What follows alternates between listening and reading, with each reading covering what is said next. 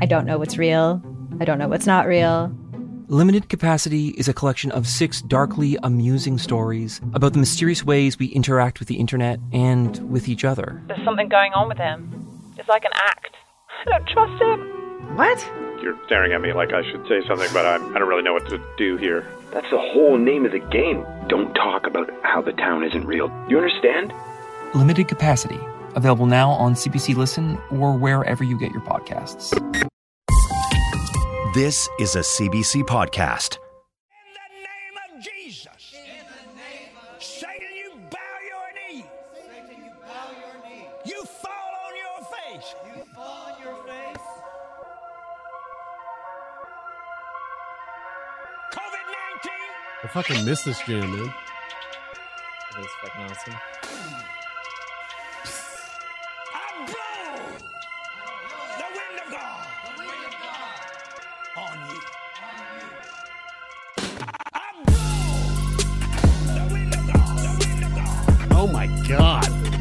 COVID-19. I blow the wind of God. The wind of God.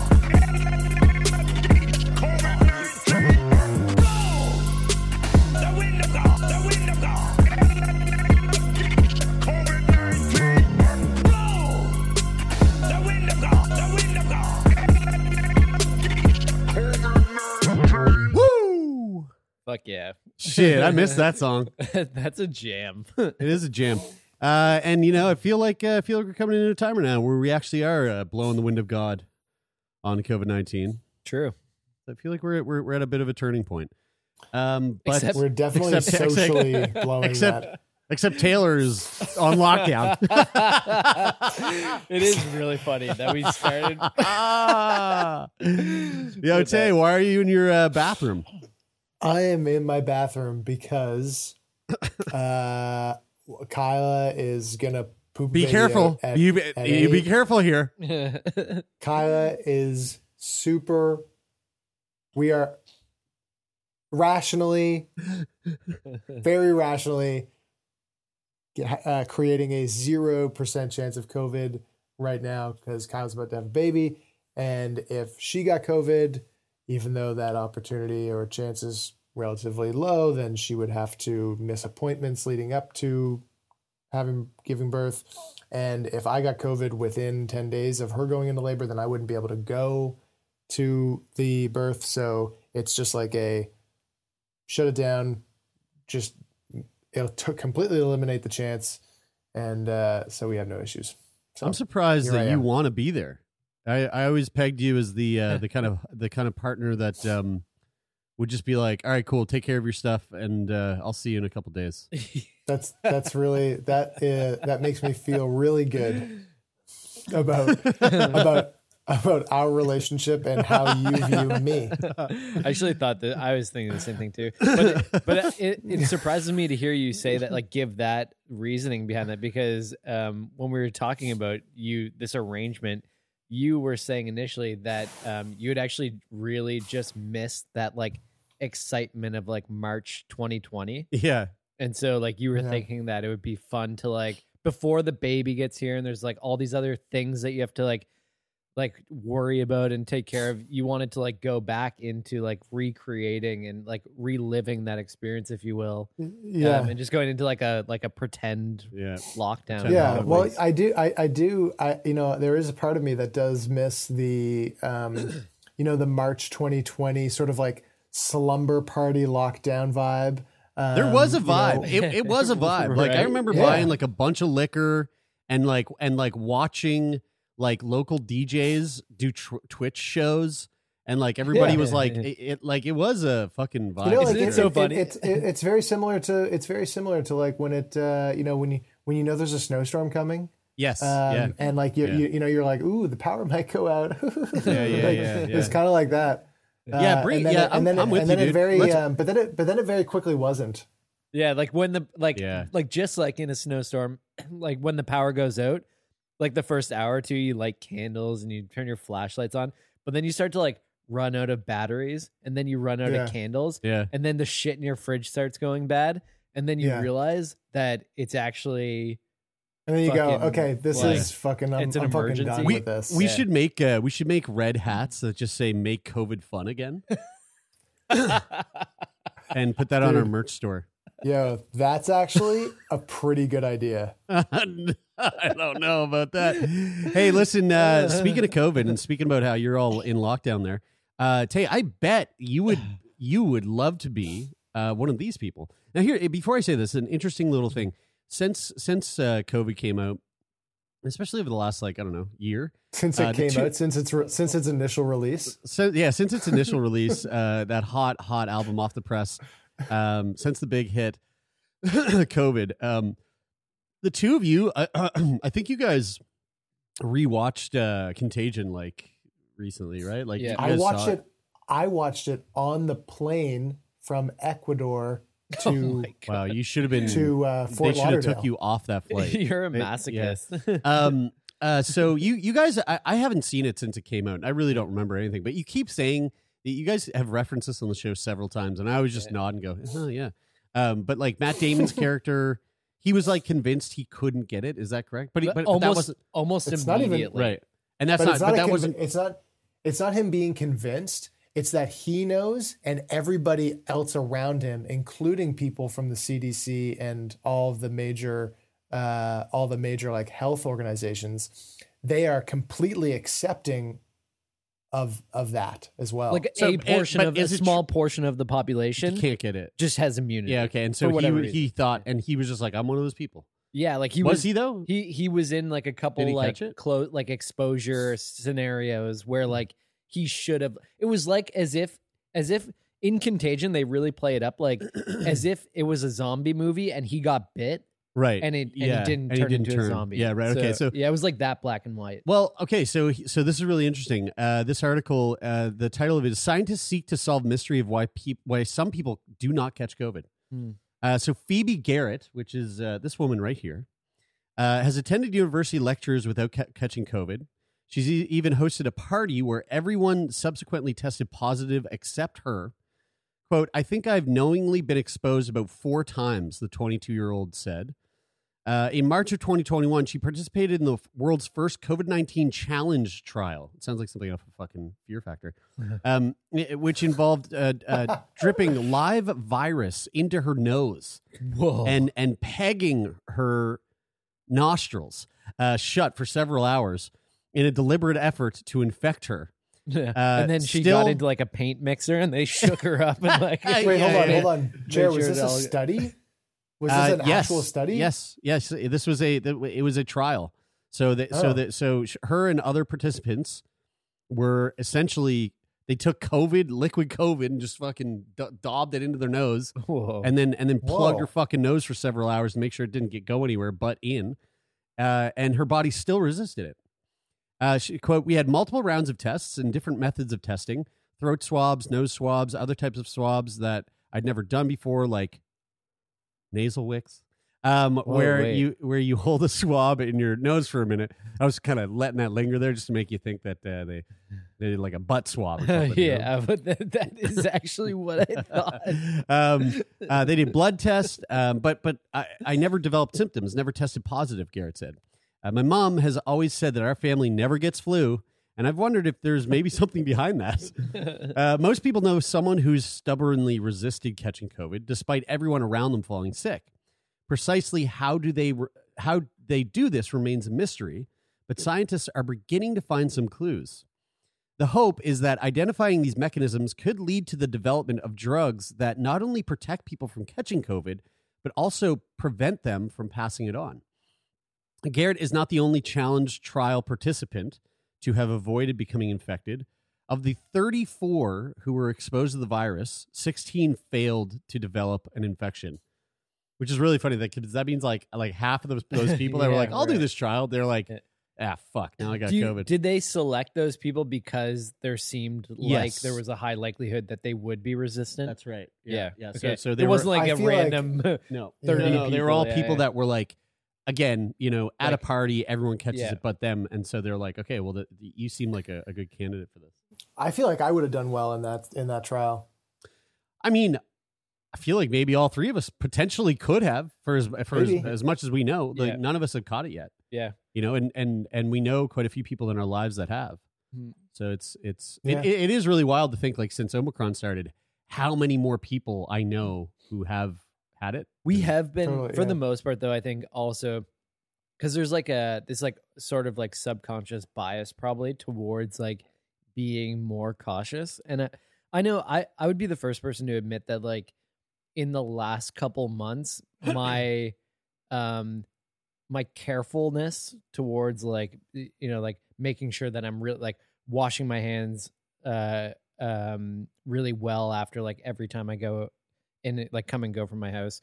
I haven't been as good at doing like something like that. Like it's a good social reminder. distancing, like I'm pretty good when I'm in places, but like sometimes I'll now like catch myself like, oh, I'm pretty close to that person, but obviously like still wearing a mask all the time and stuff. But like, guys, I've never been good at washing my hands. Not even in the last 2 years. It's really hasn't.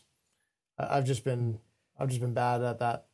I wash my hands. You're that guy that goes into you're that guy that goes into the Toronto Pearson Airport bathroom, takes a shit, and then just gets up and walks out. But and everyone looks at you and goes, "Ew, ew."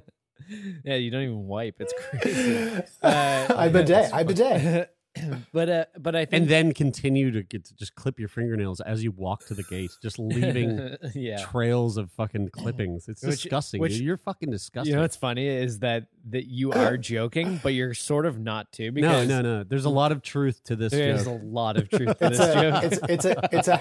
It's a half truth at best. It's a 75% truth. It's a quarter truth. It's a quarter truth. The only truth that is the only thing that isn't truth in that truth is that you're not walking and doing it. You're actually just doing it at the gate in front of everyone. Guys, it was a long travel. It was a long travel day. Yeah, so long that your nails grew so long. Yeah, I was sick of getting dirt in my fingernails. Jared, I wanted to ask, so do you feel like you've been like pretty cautious too up until this point too? Yeah. Especially like thinking like, I mean, up until you went to a clinic.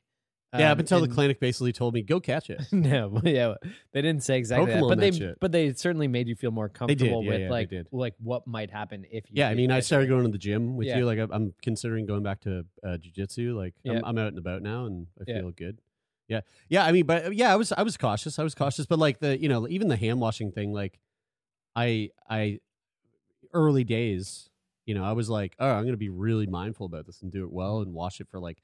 Do the whole like scrubbing in between the fingers thing and 2 minutes of lathering. But like that, something that we were talking about. Now I just it's back to normal sort of washing. Something that we were talking about the other day when we were talking about masks and how I mean they're mask mandates have sort of been dropping all over North America, and they're going to be leaving Nova Scotia in the next by the time this comes out, it'll be like 10 days, and we were talking about like kind of what that means and everything, and kind of going back to just the conversation about like how COVID isn't just a respiratory disease, but it's like it's been this like massive psychological disorder that that basically everyone has suffered from in some way or another, in terms of like I notice these like little behaviors that I've developed over the past 2 years, like. When we were having the conversation about the masks, we were like talking about how taking away masks will, of course, have a massive social benefit, from the sense that they have social impacts. And one of the social impacts a negative social impact that masks have is that on either a conscious or a subconscious level, it's a signal to everybody that like, hey, we all might be sick. And in some cases that's okay. You want to send that signal if you are sick, of course, and there's obviously reasons around why we did that for a really long time. But the underlying sort of signal that we are people that all could be sick standing around each other, and how like when I'm going to go take my dog out, and I live in an apartment building, I will, if I hear people in the hallway, I will just wait for them to be gone, because I go, you know what? I'd rather avoid the scenario where I have to try and manage like whether you are okay with me going in the elevator with you, or whether you want to come into the elevator with me, or whatever. Like just that situation, I'm going, yeah, you know what? I'll just avoid it entirely. I'll just wait until I don't hear you in the hallway anymore, and then I'll take my dog out. And like which is so dumb. It's so dumb, and it's so small, but it does have this like knock-on social impact. And that's what I mean by dumb. Over periods of time. That's what I mean. I didn't mean like what you're doing is dumb. What I mean is like it's so. Like that is so dumb. Like that is such a dumb thing that we have going on right now. That like our minds work that way. It's just fucking stupid. The thing that makes me like personally in my life, I think the biggest like social effect and like lasting social impact that I will have is I used to be like a really big hugger. Like, you know, you're saying bye to your friends, you give them a hug. And I feel like now, thank God that's over. I really like it. Like it's nice to have like a really. But you would just nice do it. You would just do it from behind and like and suddenly, and it's always like, oh Jesus Christ! That was just you. Yeah, that was just for you. Yeah, for well, you. And I was trying to send you a message. You just never seemed to pick up on it. But anyway, that's another thing. Bids for connection. But it does make me bummed. The thing though that I really appreciate about wearing the mask is like I've never in my life thought I'd be so well trained at smizing. Like I feel like my smize game is on point now. Yeah. Like I don't even smile. I literally just go, just wince. I can smile with my eyes. Yeah. So fucking well now. Guys, I am so excited to not have to smile with my eyes ever again. Potentially. You know what? I actually quite like though. The one thing I kind of like is like, you know when you see someone with a mask on and they're like really attractive with a mask on, and there's like I don't know.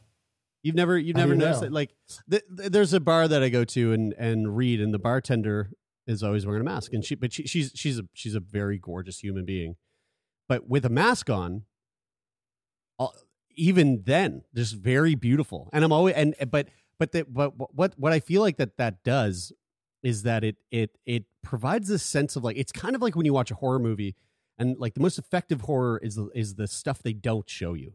You know, the things that psychologically you run through your head and you go, holy fucking shit. But you never saw anything, right? Like Blair Witch, you don't see anything. You just see a guy. The scariest scene in that whole movie is a guy just standing in a corner in a dark room. Like that movie is terrifying, but you don't see a goddamn thing in it. And so with this woman at the bar, I don't know what she looks like under the mask, but my mind. There's something interesting about that. Yeah, there's some kind of like you fill in the blanks, and it's a kind of fun game of like, it's just like a fun little. I don't know. Picture like this.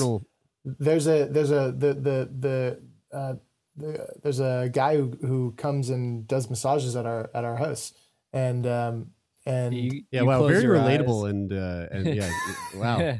I mean, you close your eyes and you sort of just picture them any way you really want to, and it just you feel those strong hands all over your body. It just feels really nice. Yeah, they are very strong and very firm, and I very much enjoy them. And we've only been doing that for the last like 6 months. He's worn a mask every time he's been. You don't know what he looks like. I actually don't know what he looks like. He doesn't use social media at all, right. So I actually don't know what he looks like. So interesting. And that occurred to me the other day, and I went, "Holy shit! If I walked by him on the street, you wouldn't know. Might notice him. Like I might recognize his hair. I might recognize. But you like, really might not, though. Yeah, you really might not. My massage therapist actually the same way. Like I started seeing her in the last like 6 months, and I have no idea what she looks like too, because I've only seen her with a mask on. And just like I go to a place. That is. I can't afford to have them come to me, but like but like you're normal. Yeah. I mean, and Taylor is better than us. I'm not a big investor. I mean, that's the whole point of that story, was to just show how much better he is than us. Back to the story. Possibly this whole thing was a reflection of the immune system rapidly shutting down an embryonic infection.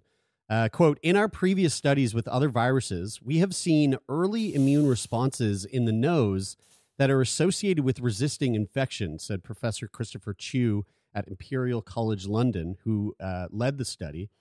He said, together these findings imply that there is a struggle between the virus and host, which in our, quote, uninfected participants results in prevention of infection actually taking off. Which is super fucking interesting. Some of them have also reported some mild symptoms, such as like, a stuffy nose, sore throat, or a little bit of tiredness. Although since these commonly occur in everyday life, they may have been completely unrelated to the virus exposure. Quote, either way, levels of the virus didn't climb high enough to trigger detectable levels of antibodies, T cells, or inflammatory factors in the blood that are usually associated with symptoms. Other studies also suggest it is possible to shake off COVID during the earliest stages of infection before it establishes a proper foothold. For instance, during the first wave of the pandemic, Dr. Leo Swalding at University College London and colleagues intensively monitored a group of healthcare workers who were regularly exposed to the infected patients, but who never tested positive or developed antibodies themselves. Blood tests reveal that around 15% of them had T cells reactive against SARS-CoV-2, plus other markers of viral infection. Possibly memory T cells from previous coronavirus infections, i.e. those responsible for common colds, cross-reacted with the new coronavirus and protected them from COVID. Whoa. That's pretty fucking cool, eh? That is crazy. Yeah, understanding how frequently people abort nascent COVID infections in the era of Omicron is complicated because it requires intensive testing for the virus, antibodies, T cells, and other markers of infection, and because so many people have been vaccinated. Quote, it's likely vaccinated individuals are exposed to the virus and block viral replication and detectable infections more commonly, Swadling said. There's also no commercially available test that can distinguish between immunity triggered by vaccination and the different variants. So unless a person has recently tested positive, it's almost impossible to know if they have been exposed to Omicron or not, which is also an interesting thought. Like us being triple vaxxed, there is a possibility that like we've had Omicron enter our system and, for whatever reason, biologically, our bodies and the way that we're reacting to the booster shots have really prevented us from... Right now, that's a strong chance because we've all had it within the last 2 months. And that's the window. That's the window. It's like 10 to 14 weeks is the window within which, like, right after you get a vaccine or a booster, that there's like a very, very small chance of you picking up COVID. And then after that 10 to 14 week window, you kind of open back up to being able to get it, but the protection you have against it being bad is still strong. there. Yeah. It's interesting. I was talking to a friend of ours the other day who's also pregnant, and her husband had COVID in January, and he isolated at home and had to stay in a separate bedroom. And during the time that he was isolating, she didn't get COVID and neither did their other son. But then a couple weeks ago, she was going into work. She still had a couple weeks left before she started her maternity leave, and took a PCR test and tested positive with absolutely no symptoms. And then, of course, she had to stay home with their son, and she said that her son was like drinking from the her glass of water and like doing all this stuff that like she was like it was impossible to like I had to take care of him. It was impossible for me to like keep him from being exposed to like my potential virus, even though she didn't have any symptoms.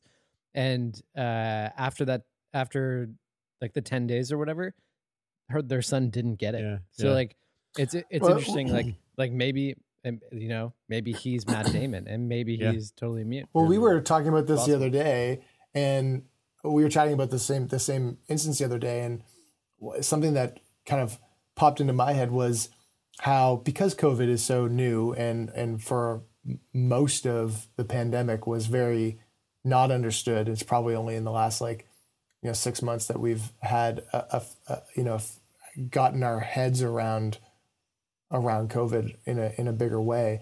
But one of the biggest sort of like psychological misunderstandings I think we've had is that if you're around somebody that gets COVID, I think psychologically, and I would include myself in this group, is that you think that you're for sure going to get it. It's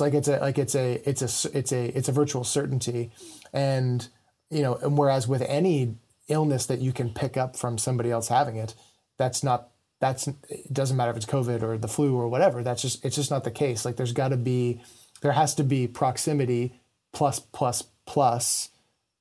whatever those environmental circumstances are for that transmission to occur. Obviously with COVID, it seems to be, quite high and very transmissible, but it's not a guarantee when you're with somebody, but psychologically, I think I feel like that. And I think most people probably feel that way. Me too. It reminds me of like it's another thing I think that will change from my perspective post COVID is like that fear now of like, being with like Maddie and she gets sick with the flu, and even if we knew it wasn't COVID, I would be probably more hesitant to be around her or be exposed to it because of my experience with COVID. And I think of, pre-COVID, a couple Christmases in a row, I got really sick, and Maddie was like taking care of me, and we were still sharing the same bed and still sharing the same space without any out of wedlock. Yeah.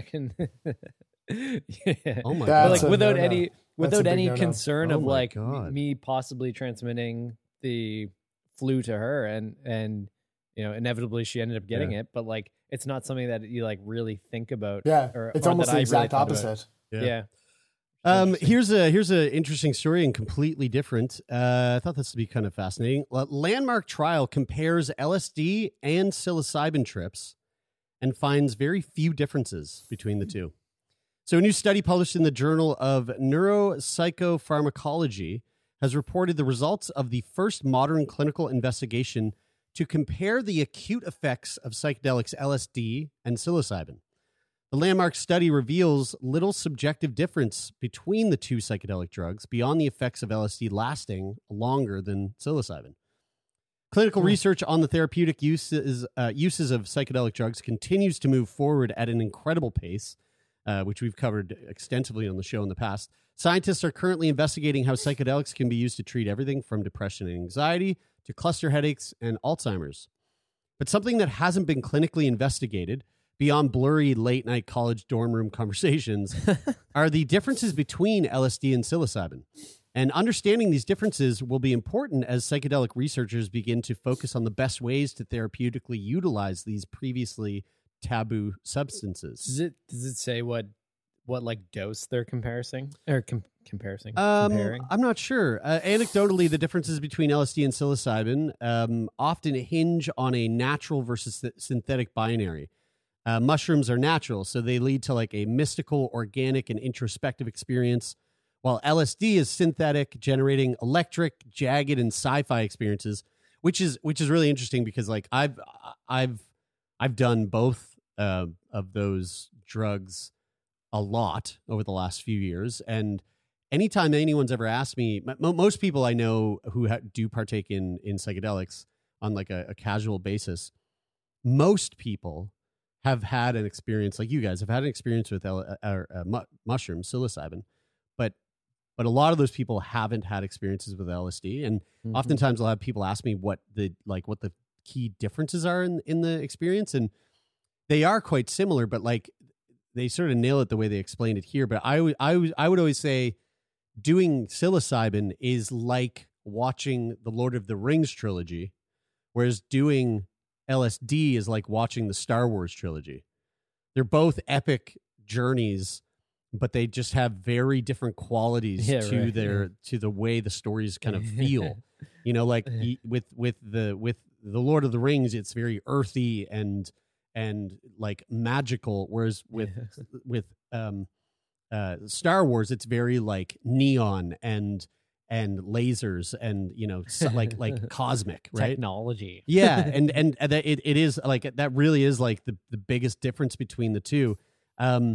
But setting aside recreational context and zooming in on the acute effects of the specific drugs, there has been very little research actually done on comparing the two. Do you think part of that is shaped by your sort of preconceived idea of what the experience will be like, or do you think it's just totally... it's pretty obvious. Yeah, even from a visual standpoint of how the visuals feel between the two drugs.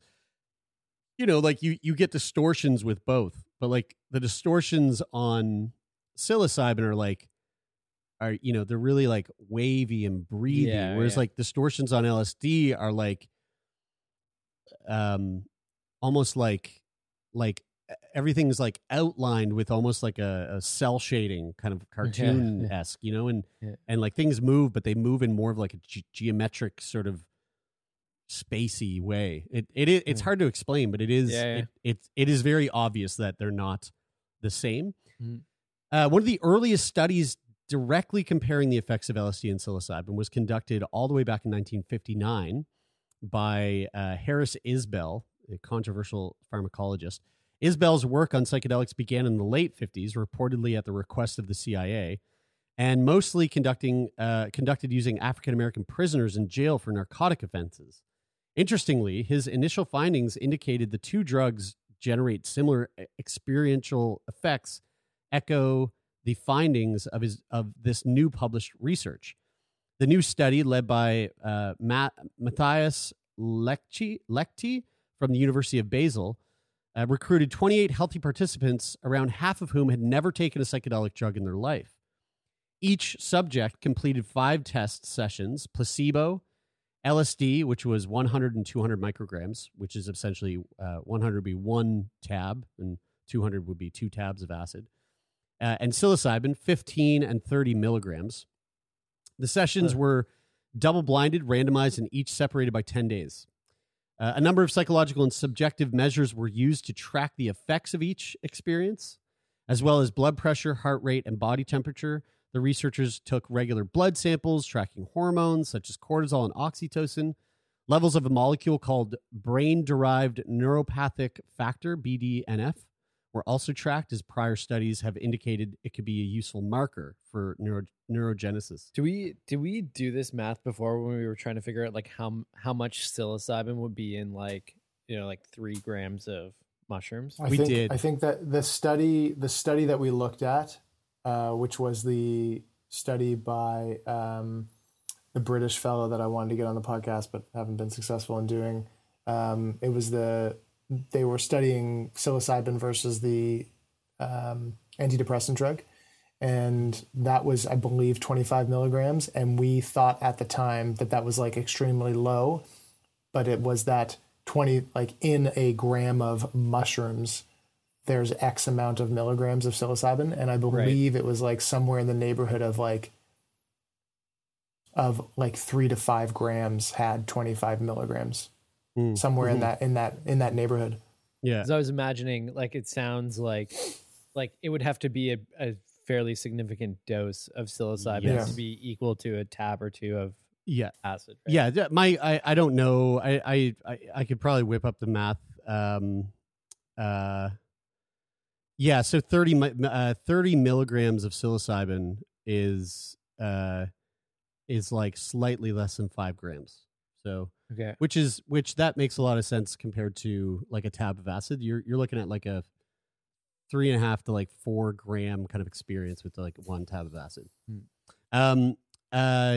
The quote, subjective effects that were induced by both doses of LSD and the high 30 milligram dose of psilocybin were largely comparable, whereas the 15 milligram psilocybin exerted clearly weaker effects.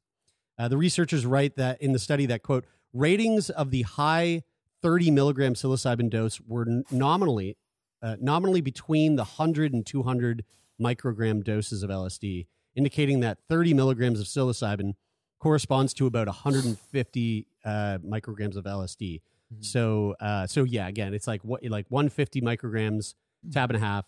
You're looking at like a 4.5 gram dried mushroom trip. Yeah. Which is it's a substantial trip. Like that's, isn't it funny how because these things are unregulated and not legal, like we have to like translate from like lab specific quantities to like what we did. It's what we did at the party. That's like one piece of toast with peanut butter and a handful of mushrooms, right? Yeah. Across a number of scales used to measure subjective altered states of consciousness, the differences between the two psychedelics were mostly dose dependent. The highest psilocybin dose tested led to slightly lower subjective effects compared to the highest LSD dose. Psychologically, the effects of the two drugs were slightly different. Psilocybin seemed to lead to greater increases in arterial blood pressure, while LSD resulted in elevated heart rate. Overall, however, the researchers indicated that these differences were somewhat negligible. Quote, when combining elevations of heart rate and blood pressure into the rate pressure product, the high dose of psilocybin and both doses of LSD exerted overall similar cardiovascular stimulation, whereas the smaller dose of psilocybin exerted overall weaker effects, which, all that makes a lot of sense. Yeah. It's funny because I used to, like when I first took mushrooms, I remember somebody who had like not had mushrooms before asked me what I thought it would be like to do acid. And I was like, I imagine that if smoking weed was like riding a bike and eating mushrooms was like driving, a car, then dropping acid would be like blasting off on a spaceship. Yeah, but then not so though. But it's funny because the more I would eat mushrooms or like experience a mushroom trip, and the more I would eat, the more I was like, whoa, this is like profoundly like mind altering and like a can be a very intense psychedelic experience. So then I was thinking like, man, how much more intense could dropping acid be? But I guess basically depending on dose, and that psilocybin is like psilocybin is specifically is very I don't know how you guys feel. I know that we're kind of like comparing and contrasting around different substances, but like for me, if I were to smoke weed or eat weed, like there's not really a big difference between quantities. It's kind of like an on or off. And whereas with psilocybin, I mean, like you can take a half a gram of mushrooms and just generally feel like really like in just like a really good mood. Like you're not gonna have any like really, you're not going to have any obvious distortions or anything that you really see. You're just going to feel really great. But you take 5 times that amount, then you're like, whoa, this is a very different experience. And you could feel like you're in another dimension. So it's very, I think a lot of people, especially people who haven't had that experience, which, for whatever reason, that's the idea or the fear, especially behind an unregulated product, is that it is on or off, and that the on could be really bad. I think that's a really good point too for people who haven't experienced that or who have maybe like smoked weed before, but like would be worried about, what are nervous to try other psychedelics like psilocybin or like LSD. It is that like with THC, I know I'm either on or off, and I actually don't care for the feeling of being high anymore. I just get too paranoid. But with psilocybin, I really enjoy it because I feel like it's more of like a meditative, like more of like a like I don't know, like more of a mindful journey that I take when I eat mushrooms rather than just like getting high and fucking being paranoid. They, I mean, to your point that you made earlier, Brian, they say at the very end of this article, they say these findings further support the view that alterations of states of consciousness that are induced by LSD and psilocybin are more likely dose-dependent rather than substance-dependent, and that the differences in their pharmacological profiles do not relevantly influence subjectively experienced effects. So it's, for someone out there, for anyone out there who's like, just recreationally exploring psilocybin and has like the interest in trying LSD to see what that experience is like, just know that it's not the LSD that like that we had like the fear of God put into us when we were kids, thinking that it's some fucking crazy altered state that is different than if you're doing mushrooms and you want to try LSD. Just know it's going to pretty much be the same. The colors will be different, and it's just going to last significantly longer. And that's really like that type of research is like really important. And now I'm recalling the name of the psychopharmacologist who did the study that we're referencing with the psilocybin and the antidepressant. His name is David Nutt, and he has. I would really, really recommend anybody who's interested in this topic. I could not recommend more listening to David Nutt on Peter Attia's podcast. He does an incredible job at going into the objective impacts that different drugs have on individuals and then their knock-on effects on society versus how we've treated those drugs in society and the disconnect between those two in a lot of cases. And acid is probably at the top of the list. In terms of how demonized it is socially, but how that demonization does not translate into the effect that it has on a person who participates in it.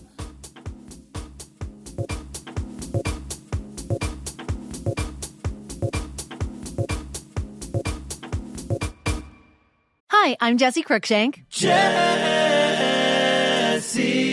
Cruikshank. I host the #1 comedy podcast called Phone a Friend. Girl, let's phone a friend. Not only do I break down the biggest stories in pop culture with guests like Dan Levy and members of NSYNC, I do it with my own personal boy band singing jingles throughout. Because it's my show. It's your show, girl. New episodes of Phone a Friend. Yeah. Drop Thursdays wherever you get your podcasts. So work it, girl. Yeah, work it. Okay, that's enough.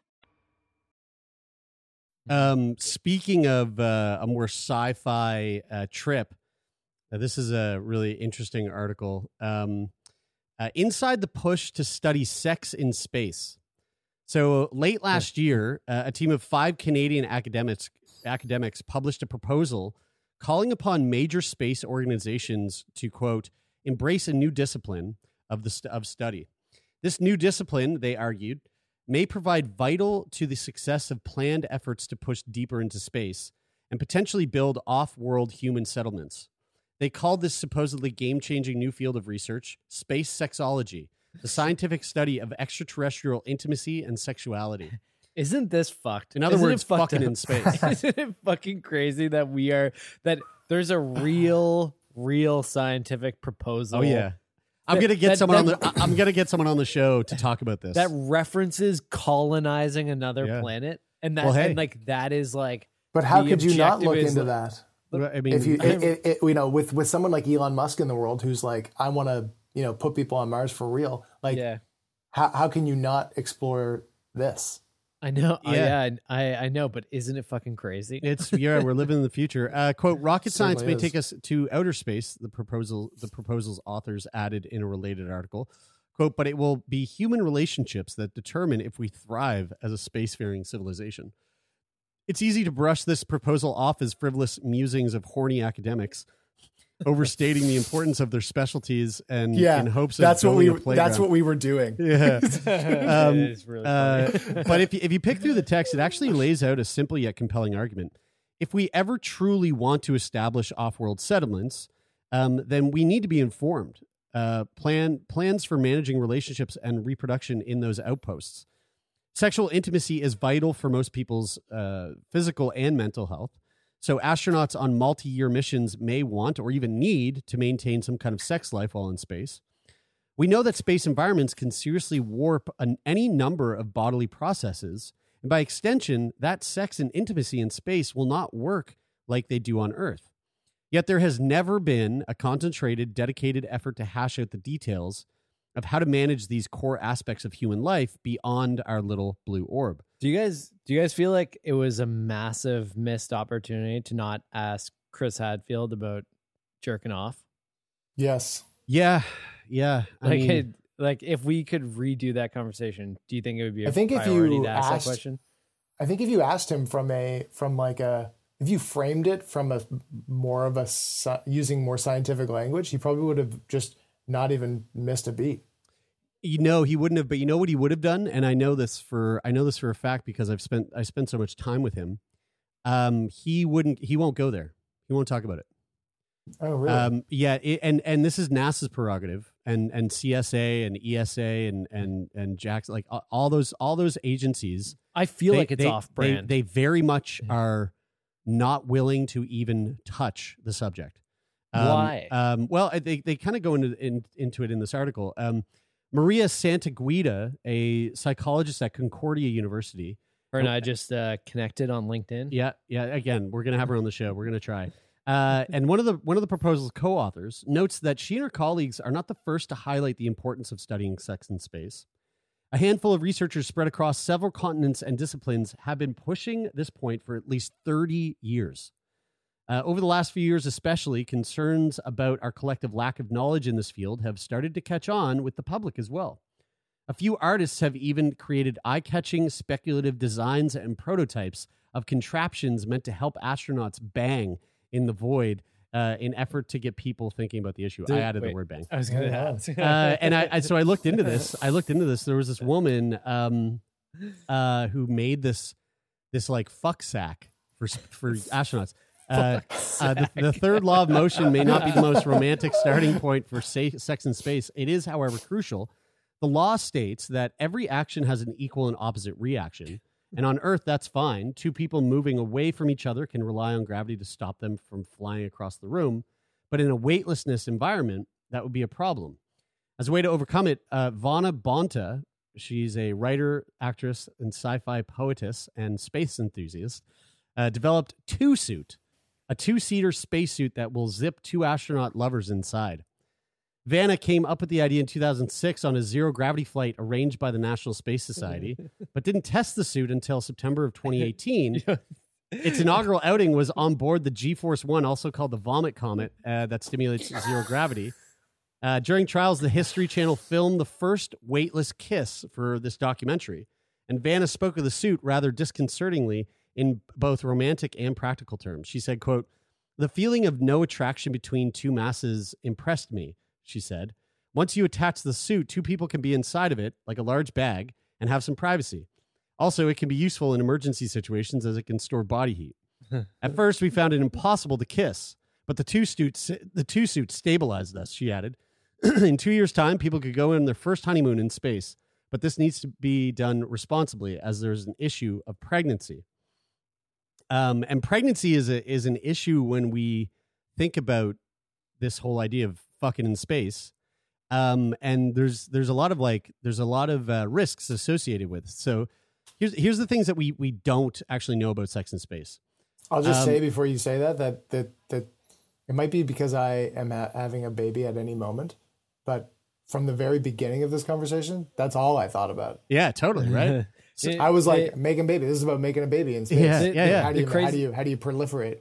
The thing before you go into like describing that, like the thing that strikes me so much about this is like obviously there's a proposal for this to be studied. So isn't it funny when like, you know how like everything that happens on the International Space Station is like laid out and like itemized in an agenda and schedule and like every like the timing of everything is so important, and everybody in the control center and like all involved parties are like, you know exactly what's going on. It's like a big episode of Big Brother, a floating episode of Big Brother for everyone at the Johnson Space Center. Right. So they're just like, okay, up next, John and Jane are gonna fucking the two-suit capsule, the two-suit, and so they like the other astronauts that are like standing by are like, okay, we will be doing this today are without contraception, so make sure you do not put on the space condom. Which is just so funny because does it not have to happen like that? Like, isn't that how it would have to? It be would studied if it usually? was. It would if it was up there. Yeah, like on the ISS. Right. Like they're not just like they're not just like, hey astronauts, we just put the two-suit on board in case like you're interested. If you don't put it on the sketch, it doesn't happen. Yeah. I mean, well, I will say this. Like one thing that I know, one of the problem, and this is speculation, but I feel pretty confident in saying this. One of the reasons why they're probably not really very much into the idea of their astronauts having sex, because like the ISS missions are co-ed, right? We've got there, oftentimes there's more than there's a female astronaut, oftentimes a male astronauts that are going up. So at any one given time up there could be several females, Guys, several males. People have banged on the ISS. I was thinking right. So, But yeah. here's my point. Yeah. And yes, very possible, but NASA Almost assured. or whoever else we're thinking about here in terms of the organizations, they're not going to want that to be happening strictly because of the social problems that could arise from that. You get two astronauts up there start fucking, and then they have a blowout of their relationship, and they've got 2 more months to be up there with each other. Like that could be really bad. Do you think so? Do you think though?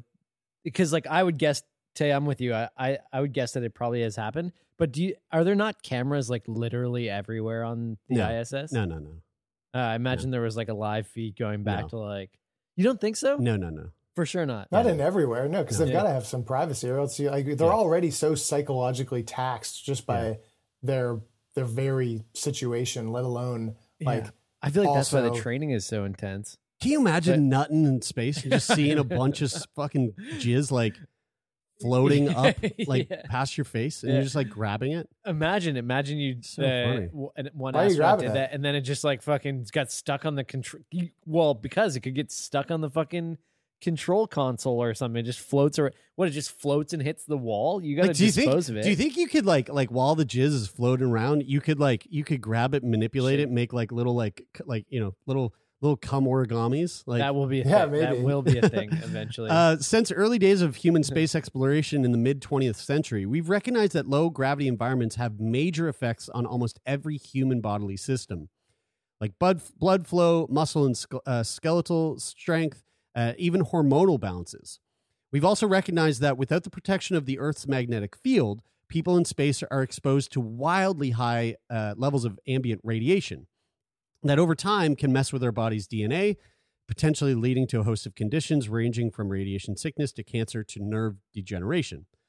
Early space biology understandably put a focus into figuring out how to keep astronauts alive in this hostile environment and how to rehabilitate them once they return to Earth.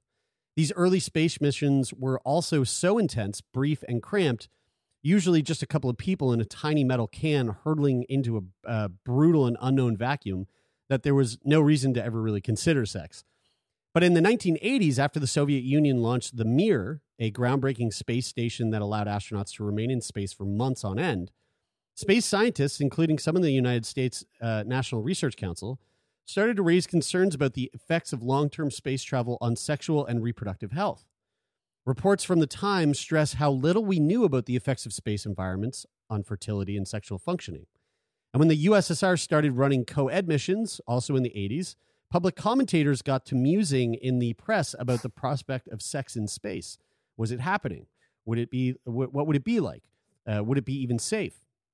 Over the last decade or so, the increasingly real prospect of sex or space tourism and settlement efforts has fueled a new burst of popular interest in extraterrestrial sex. Articles, conferences, and even TV specials on the nitty-gritty details of how doing it in space might or might not work now abound. I bet CTV makes a good one. They detailed how in low-gravity environments, any thrusts or push might send two people flying away from each other. How low gravity's effect on hormone levels and blood flow might take a toll on people's sex drive and make it harder to get physically aroused. How liquids pool up for a lack of gravity, potentially leading to giant globs of sweat and cum floating about. They didn't say that. They did. They actually did. I didn't make that up. In the 80s... Who wrote this article? It does Ice? say, yeah. This isn't a Google Doc, so it's hard to say that Jared didn't just add that in. But yeah. Jared No, just I added didn't. In the 80s, NASA reportedly dismissed concerns about the effects of space on sexual health as, quote, professional carping by biologists, a big stink over nothing. Quote, they believe the annual studies in space that some scientists have called for are difficult and uninformative. Celia Hooper of the United International Press wrote in a 1988 expose on the topic, a waste of cargo space. Eventually, the agency has changed its tune. A NASA representative told Mike, this is from a website called Mike. It's a magazine article or website. told Mike and its partners have, quote, studied the basic science of reproductive physiology in several species, including fruit flies, worms, snails, jellyfish, frogs, chickens, and rodents. Whoa, do they have jellyfish on the ISS? Dude, they have everything up there. No. Yeah. Several other space agencies and external research groups have conducted their own studies on space effects on sexual and reproductive health, and academics have just started to compile comprehensive reviews of their findings. Dude, what is it like having a jellyfish in water? It's the Dude, in space. A jellyfish in space is the same as a jellyfish in water. Right. Yeah, That makes man. sense. Yeah, you take a jellyfish out of water and bring it like we pulled one out right now. It would just be a blob of nothing in my hand. But you take a jellyfish out of water while in space. Yeah, the jellyfish is just float, a jellyfish. but it couldn't live. And it goes, no, it doesn't. And it does this. No. It flies around. That makes me think of like all those. It's got nothing to push against. Like all those animes where you see like basically like fish or whales and stuff in space. Floating They suddenly now make so much more sense. Yeah. Though obviously they're not alive. See, guys, the science checks out.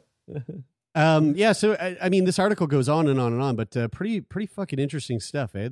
Just the thought of like, you know, someday, very likely someday, someone is going to be the first person born in space. That is crazy. You know? Do you, See, if you had to bet, I mean, that's a major obstacle, right? if Like, you had, It's got to be. if you I had mean, to like, bet, look at Kyla. Well, you know, it'd probably be a lot easier though. You know, like Kyla, I see Kyla walking around, and I'm going, Jesus Christ, man. What's it like walking around with that fucking back. full on like kitchen pot inside your belly full of stew? but it's not the person carrying the baby. It's the how do, like, you know how when an astronaut leaves Earth, it's like Chris Hadfield said, the first piss you your take, bones. Yeah, your bones. you start pissing out your bones. You have like a massively elevated calcium content in your urine after the first time you pee once you leave Earth. That's what I love. This baby so being think about born.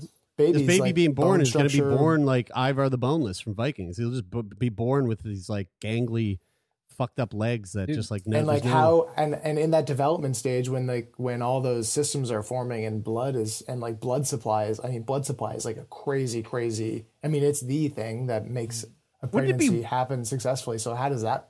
Wouldn't it be occur wild though? Like successfully? if it was just like the first baby is born in space and they're going, we really have no idea. This baby's probably going to come out just mush and just like no bones in it, and it's just going to be like a sheath of baby skin with like fingers and toes. Mm-hmm.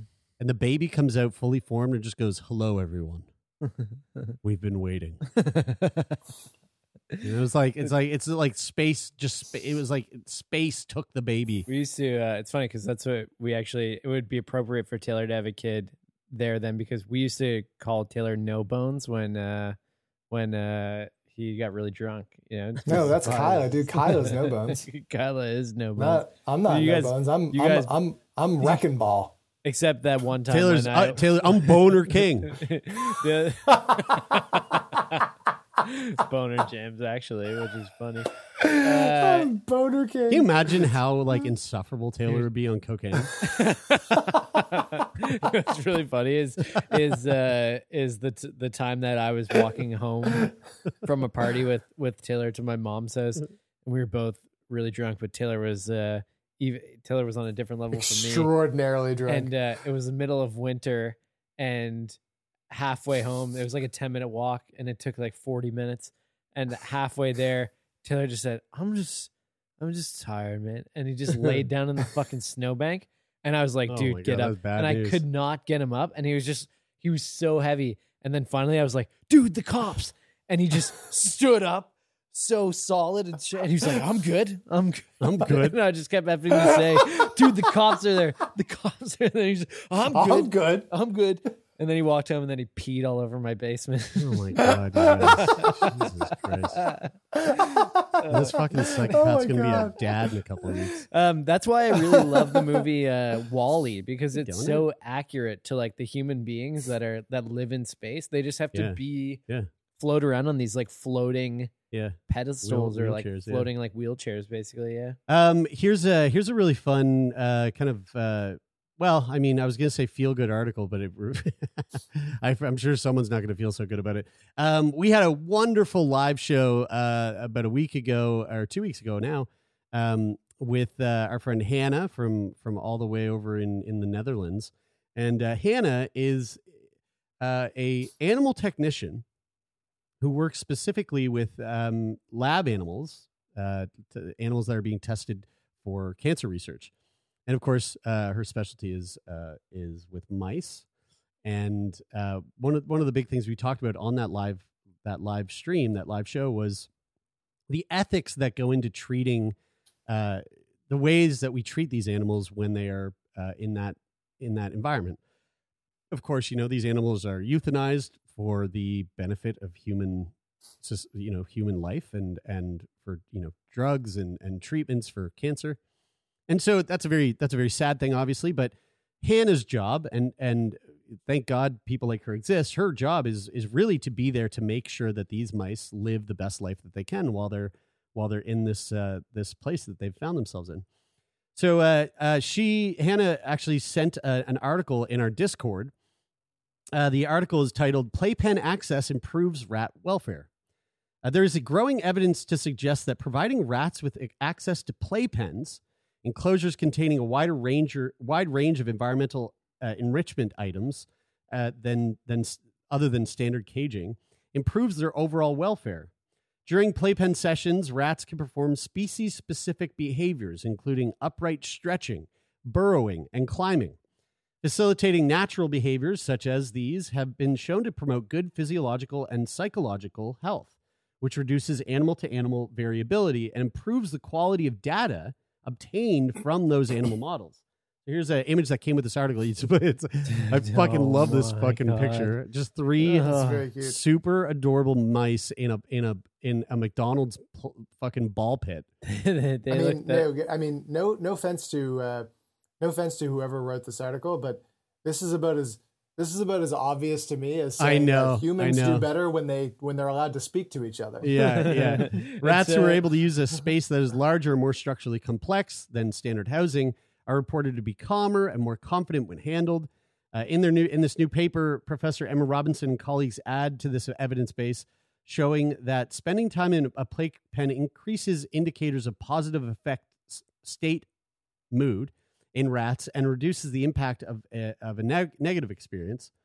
Emma and the team used an effective bias tests to look at the impact of playpen sessions on male Leicester-hooded rats that had been given FG7142, a drug known to induce an anxious state.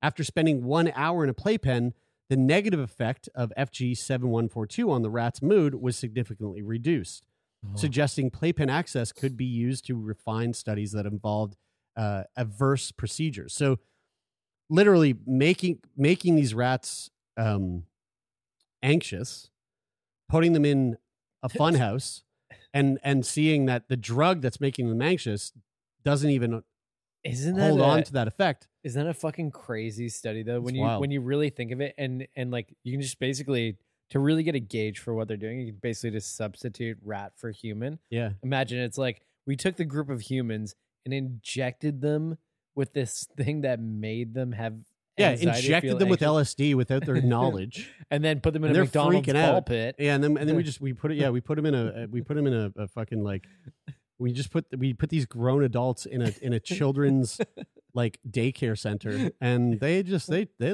were chilling. They were painting, having a good time, talking about all sorts of stuff.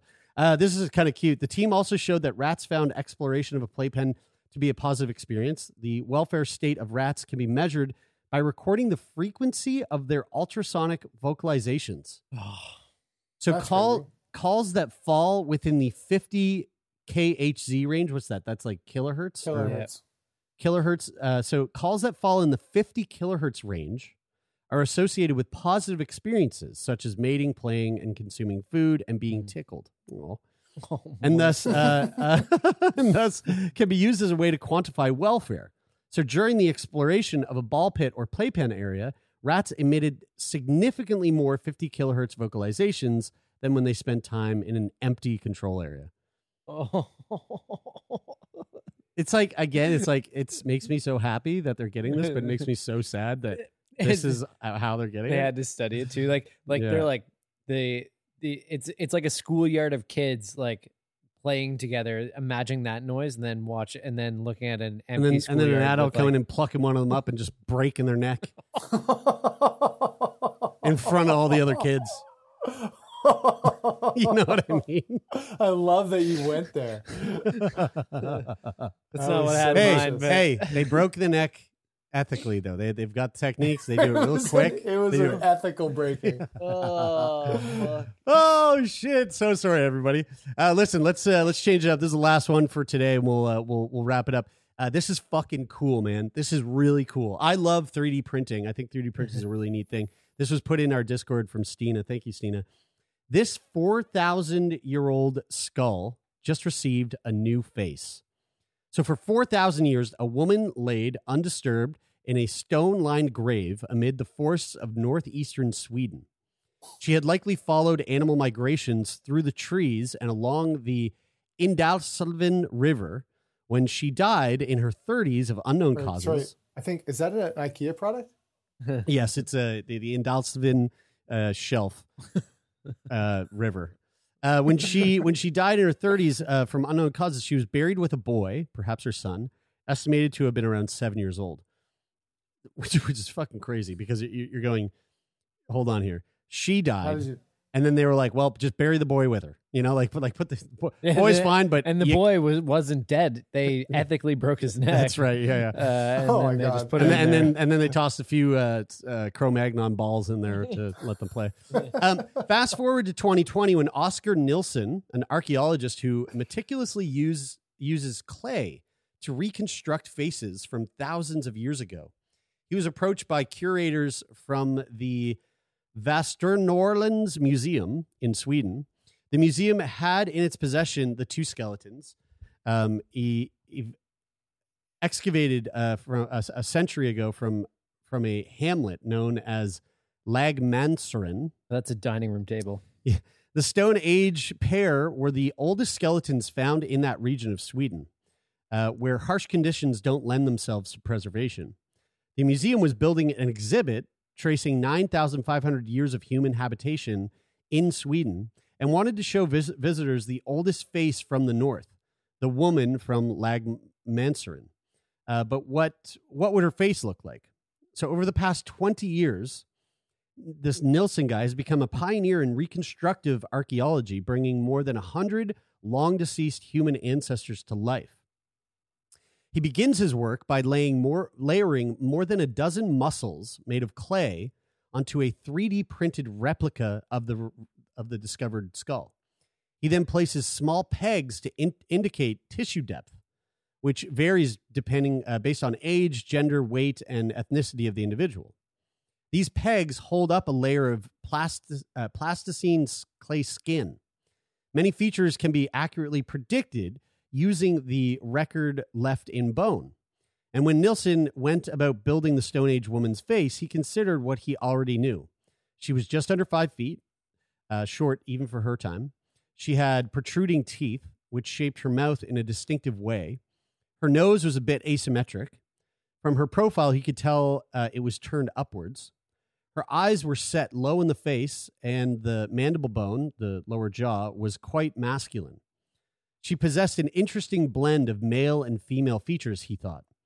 This reconstruction took Nilsson 350 hours to complete, and when he was done, the woman was clothed in a tanned animal skin made from Stone Age techniques by Nilsson's colleague, Helena Jerem, and a bird claw necklace dangled from her neck, and a tight bun kept the hair off her face as she traveled among the trees 4,000 years ago. So here's a photo. How fucking wild is that? That's not a real human. Whoa. Isn't that cool? Oh, that is This guy really made cool. that. Man. How neat is that, man? Man, with the with a lot of the that's crazy. you know, Jerry, you and I are both big fans of Corridor Digital, and Yeah. they've been doing a lot of work with like AI, Yeah. recreating voices and faces and stuff. And Yeah. it's interesting to see that, like, you could then map like a voice to it and totally. and start to animate it and basically bring back somebody from however many years ago. Yeah, which is wild. It's pretty cool. I think there's like something about Roman, or like once you go back before like Roman Empire and like the Greek like ancient Greece, like once you go back further than that, it seems like it's a lot harder to like wrap your head around people existing and what that was all about.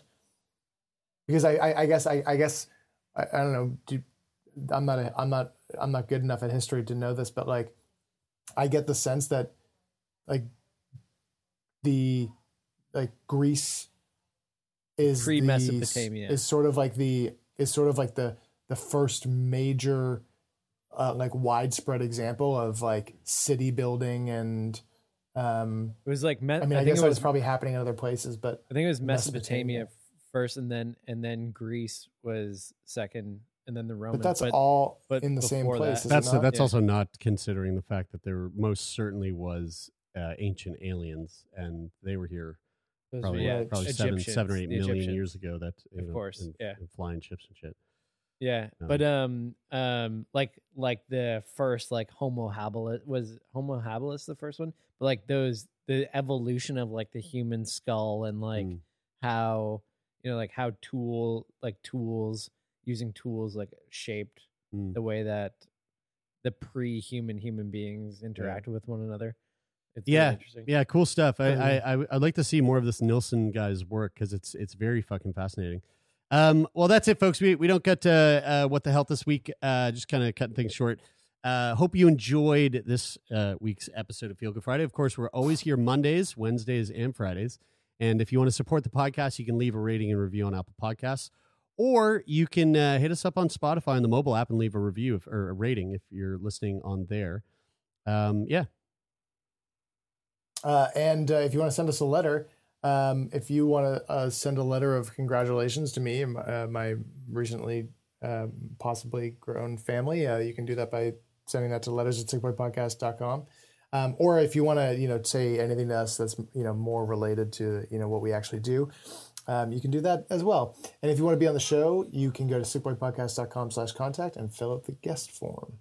And if you're just looking to continue this conversation that we're having right now with us online, you can join us in our very own online community on Discord. The link to our Discord server is in the show notes of this episode, on YouTube, wherever you get your podcasts. And as always, thank you to the folks that make this show happen. Jeff Lonis, our manager, Rich O'Coin for the theme music, and then everybody else for all the other work that they do throughout the week. Thank you so much. That is it for this week. I'm Brian. I'm Taylor. And I'm Jeremy, and this is Sick Boy.